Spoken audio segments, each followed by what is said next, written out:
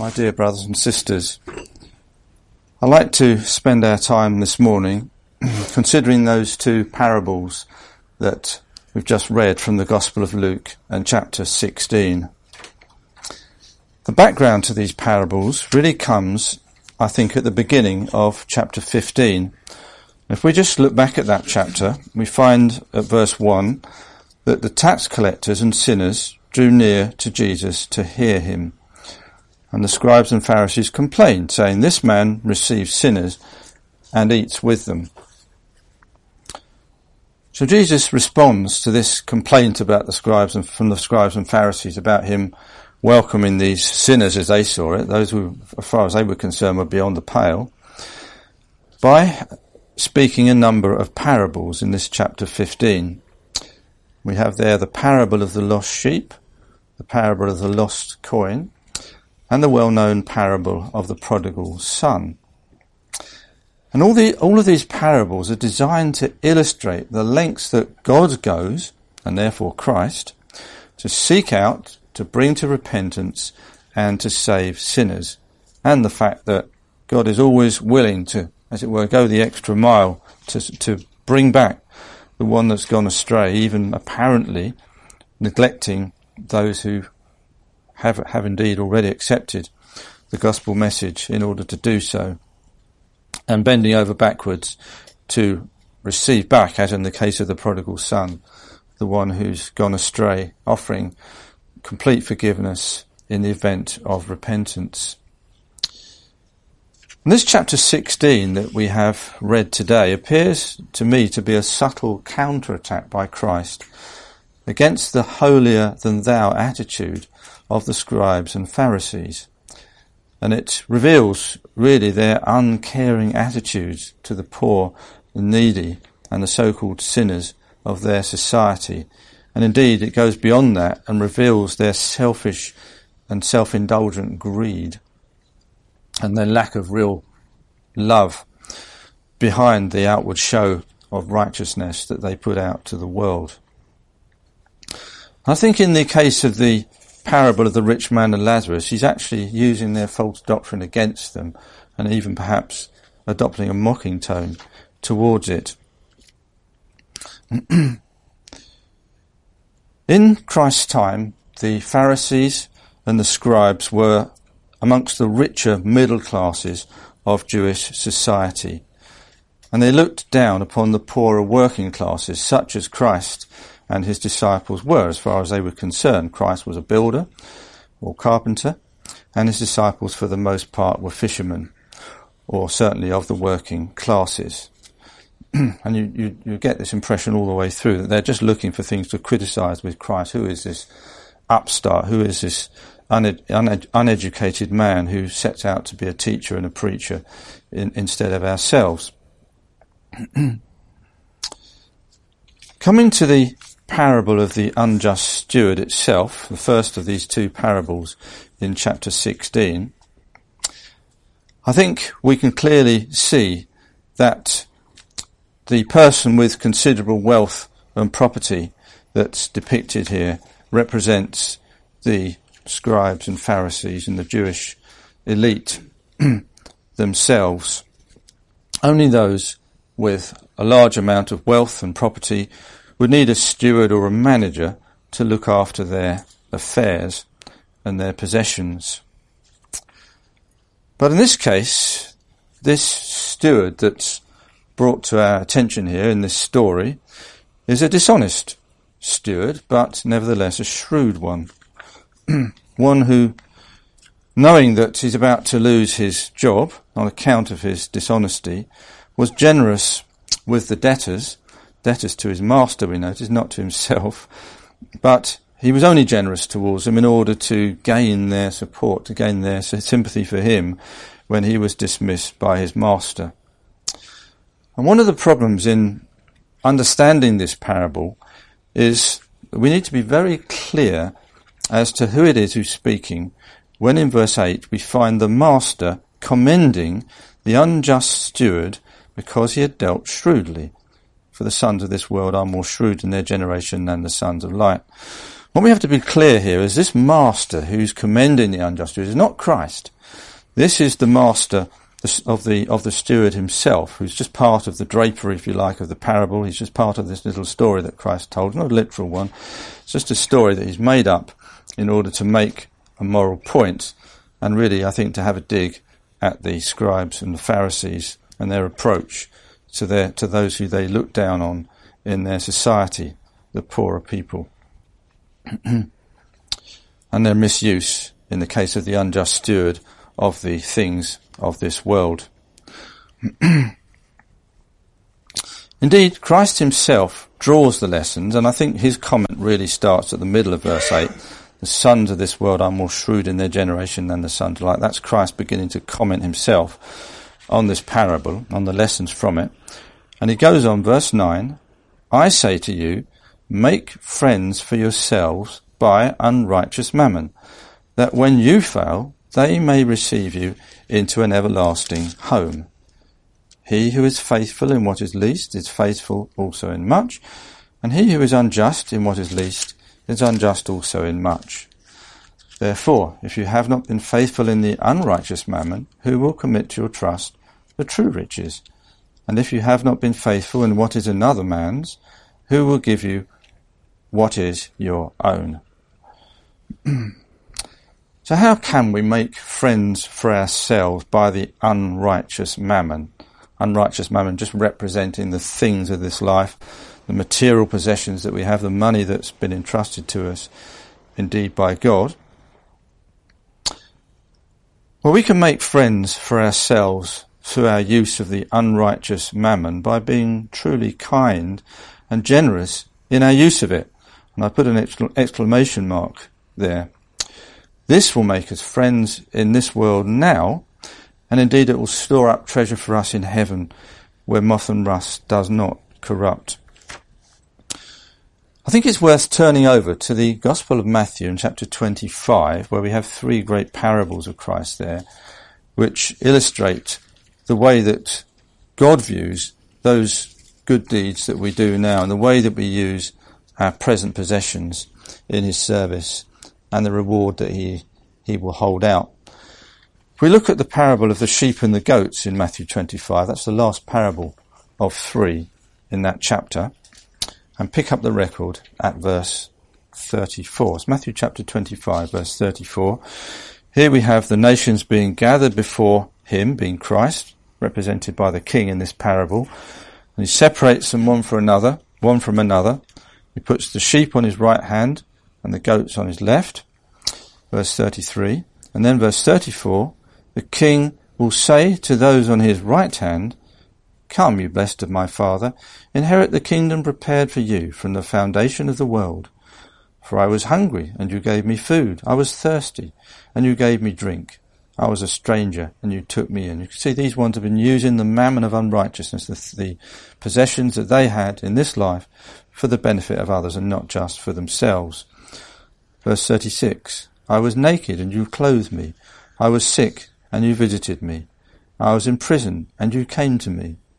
Then the righteous will answer him, saying, Lord, when did we see you hungry and feed you, or thirsty and give you drink? When did we see you a stranger and take you in, or naked and clothe you? Or when did we see you sick or in prison and come to you? And the king will answer and say to them, Assuredly I say to you, inasmuch as you did it to one of the least of these my brethren, you did it to me. So that's wise use of the mammon of unrighteousness. Yes, we can be honest, trustworthy, law-abiding and fair in all our business dealings. That's how to be faithful in the use of the unrighteous mammon rather than unfaithful, like that unjust steward rather was. And here we have the unrighteous mammon, in returning to Luke 16 now, contrasted with the true riches, which represent the things of God and the things of the gospel, the things of eternal life and the kingdom of God, which are eternal things and which God will give us. Indeed, Christ says that they'll be our own, they'll become our own if we make wise use of the mammon of unrighteousness, the things that we have in this life now, and if we're faithful in our use of them. Let's have a look at verse 13 of this chapter.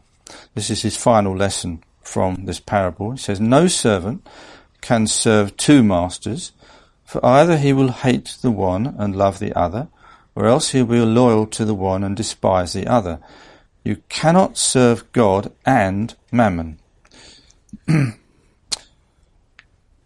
Mammon. Mammon is useful, and it can be used wisely. We can use wisely the things of this life, but what we should never do is worship it. I've got clients who seem to worship money. They're always beating people down in the prices that contractors offer them. Everything they do, they've got to try and get a better price and not take the first one that they're offered. And they get a name for meanness and hardness in their business dealings. And they can be quite hard to work for, but they're our clients, so we have to do our best for them. But they're really lovers of money, whereas for the believer in the gospel, we are to be lovers of God first and not lovers of money. Money is just something that's useful, and it can be used wisely. It can enable us to build up, as I said, treasure in heaven, but it's not something that we should worship. We can see from the reaction of the Pharisees that they perceived in verse 14 that this parable was directed against them. Now the Pharisees, who were lovers of money, also heard all these things, and they derided him. And he said to them, "You are those who justify yourselves before God, but God knows your hearts. For what is highly esteemed among men is an abomination in the sight of God." Yes, he got to the quick, he cut them to the quick really, hadn't he? And I think the lesson obviously got home to them. They realised that he was directing this parable against them, and against their hidden avariciousness and love of money behind the veneer of righteousness that they put out to the world. Verses 16 to 18 of this chapter, on the surface, appear to be rather unconnected with what goes before and what goes after these two parables, and they're sort of sandwiched between the two. Verse 16, "The law and the prophets were until John. Since that time the kingdom of God has been preached, and everyone is pressing into it. For it is easier for heaven and earth to pass away than one tittle of the law to fail. Whoever divorces his wife and marries another commits adultery, and whoever marries her who is divorced from her husband commits adultery." And you might think, well, there just seem to be unconnected ideas that Christ is putting forward here. I think we have to remember that this is probably a contracted record, and Christ probably said a lot more than is actually recorded here. The record just picks out the bones of it, as it were. But actually all the points that Christ is making are relevant to the background and to the bad attitudes of the scribes and Pharisees. Yes, they hadn't noticed that the law and the prophets were coming to a fulfillment with the coming of John, and now with the work of Christ, the one who was soon to be the sacrifice for the sins of the world, and to bring to fulfillment all the sacrifices offered under the law, to render them void, to render them no longer necessary, on account of the once for all sacrifice of Christ. They hadn't noticed that times were changing, and that God was bringing about a change in his arrangements, and other men and women who believed in the work of Christ were pressing into that kingdom whilst they were being left behind. They also hadn't noticed, it appears, that the law actually taught men and women to be generous and kind to others. And it even taught that there was an opportunity for Gentiles to adopt the hope of Israel. You might remember we read quite recently when Solomon dedicated the temple at Jerusalem and he offered that great dedicatory prayer, he actually mentioned the opportunity for Gentiles to come to Jerusalem and worship at that temple. And there was a facility there, a place, a court where they could actually worship. Indeed, there was a call to the Gentiles in the time of Christ. But the Pharisees tended to stand in self-righteous position. They wouldn't extend themselves to those who they considered the outcasts of their society. And they certainly turned their nose up at Gentiles, and they wouldn't even eat with them. Yes, the Pharisees were rejecting the change in divine arrangements heralded by John and taught by Jesus, with a strong emphasis in his teaching on love, which was the essence of the law. Christ didn't stress the letter of the law like the Pharisees. He stressed the love and the virtues that were supposed to lie behind it, and which should truly motivate all acceptable worship of God.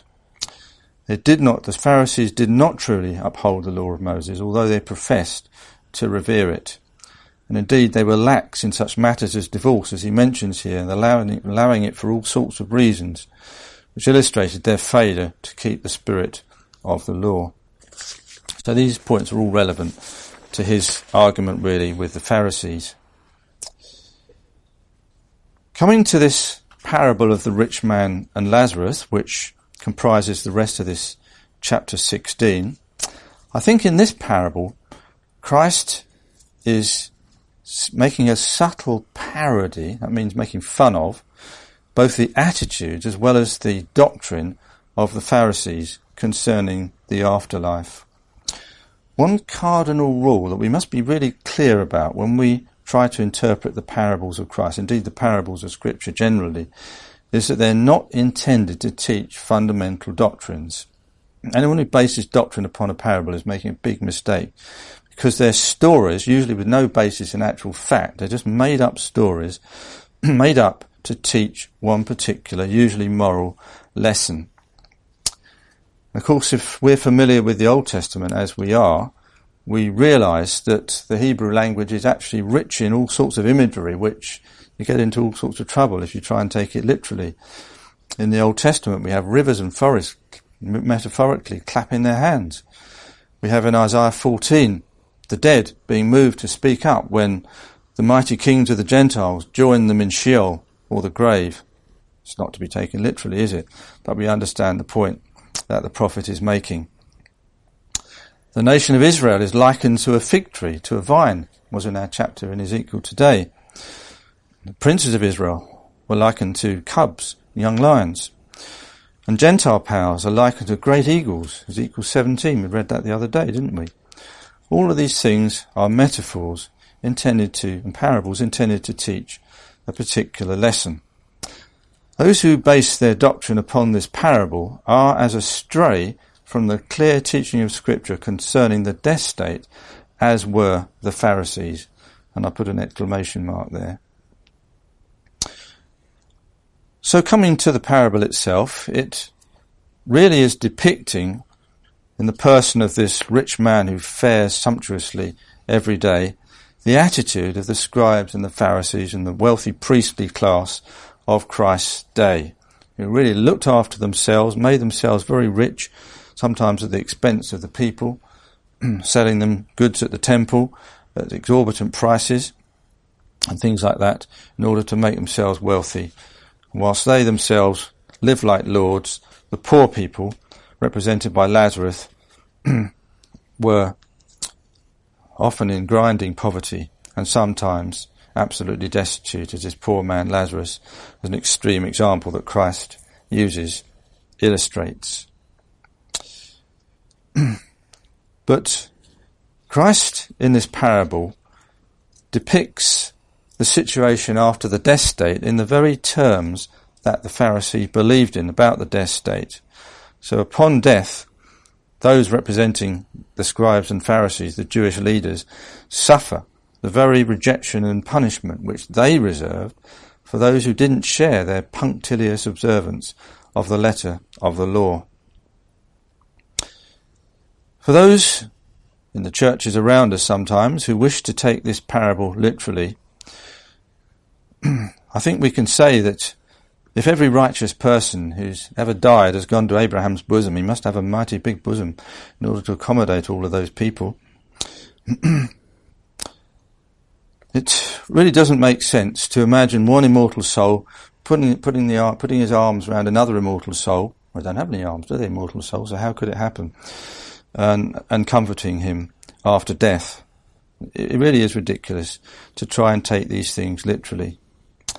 And does anyone really think it's just for someone to endure eternal torment in a flame just after a few years of living this life and being disobedient to God's law. It's not just, is it? The story is not to be taken literally, but is, I believe, a parody of the teaching of the Pharisees. And if you look at the historian Josephus, he actually mentions this sort of teaching as being the beliefs of the Pharisees about the afterlife. That's what they believed. And Christ is using their own teaching against them. I can even imagine he might have even adopted a slightly mocking tone when he said some of these things. Oh, besides all this, there's a great gulf fixed between us, so no one can pass from one state to another, even if he wants to. You can imagine the tone that he might have used in speaking this parable, really to mock the beliefs of the Pharisees. But the lessons from this parable are clear enough, and they come out from verse 27. And Christ puts them into the mouth of Abraham in this parable. We'll pick it up at verse 27, which is the words of the rich man now in the afterlife, supposedly. The rich man says, I beg you therefore, Father Abraham, that you would send Lazarus to my father's house, for I have 5 brothers, that he may testify to them, lest they also come to this place of torment. Abraham said to him, They have Moses and the prophets, let them hear them. And he said, No, Father Abraham, but if one goes to them from the dead, they will repent. But he said to them, If they do not hear Moses and the prophets, neither will they be persuaded, though one rise from the dead. Yes, there were 5 books of Moses, more than enough, one for each of the 5 brothers of this rich man, according to Abraham, for them to learn the lessons from those books. As I said, actually, the books of Moses contain there many lessons about the right use of the material possessions of this life and how they should care for the poor, and they should leave things in the fields for the poor to pick up and have food to eat, and so on. The law actually was intended to encourage generosity, kindness and virtue, not the hard-hearted attitude and the avaricious attitude adopted by the Jewish leaders of Christ's time. It's interesting that Christ gives this poor man here, who is comforted in the afterlife, he gives him the name Lazarus. And he draws the lesson that they will not be persuaded even if someone rises from the dead. According to the Gospel of John, Christ's final great miracle, the last miracle that he did, certainly as far as John's record is concerned, certainly you could say it's a pinnacle of the miracles that Christ did, was the raising of Lazarus, recorded in chapter 11 of the Gospel of John. There are only actually 7 signs before Christ's death in the Gospel of John, and that's the pinnacle of them. And how do we find the rulers reacting to that? If we turn over to the Gospel of John in chapter 12, we find out how the people, and the rulers in particular, reacted to that miracle, fulfilling really the words of Christ in this parable. John chapter 12, and we pick it up at verse 9. This is Christ at Bethany, in the house of Mary, Martha and Lazarus, eating a meal there, getting ready to go up to Jerusalem for the last time. And we read in verse 9 of John chapter 12, Now a great many of the Jews knew that Jesus was there, and they came to Bethany, not for Jesus' sake only, but that they might also see Lazarus, whom he had raised from the dead. But the chief priests plotted to put Lazarus to death also, because on account of him many of the Jews went away and believed in Jesus. So far from the Jewish leaders, the chief priests, believing in Christ as a result of this great miracle of raising Lazarus from the dead, they plotted to put Lazarus to death as well. And it goes on, verse 17, Therefore the people who were with Jesus when he called Lazarus out of his tomb and raised him from the dead bore witness. For this reason the people also met him, because they heard that he had done this sign. So the common people tended to believe as a result of that miracle. The Pharisees therefore said among themselves, "You see that you are accomplishing nothing. Look, the world has gone after him." Yes, they've been trying to put Christ down, haven't they? Trying to find reasons to disbelieve him all the time. But it was hard to argue with the miracle of raising someone from the dead, wasn't it? But nevertheless, we find at the end, towards the end of this particular period in Christ's ministry, verse 37, although he had done so many signs before them, they did not believe in him. So there's a generality, and certainly amongst the ruling classes, they didn't believe, even though Lazarus, the very name that Christ had used in this parable, was raised from the dead. But I nevertheless think that Christ was actually going further than this in this parable. And he was thinking not just of Lazarus, whom he'd raised from the dead, but he was thinking of himself. And we this morning, dear brothers and sisters, remember the one who not only rose from the dead, but rose from the dead to immortality, to die no more, the Lord Jesus Christ. And that was the key sign, wasn't it? The most important sign to the world, that God was with him and that God was working out his purpose to bring redemption for the world through him. It's interesting to find from the Acts of the Apostles that whilst in the main the Jewish rulers still did not believe, even after the resurrection to eternal life of Christ himself, in chapter 6 of the Acts we read that a great many of the priests were obedient to the faith. So some of them did turn and some of them did believe after the resurrection of Christ himself. Maybe they even remembered the words of this parable and realised, yes, that's what he was talking about. One has risen from the dead, and this is a reason to believe.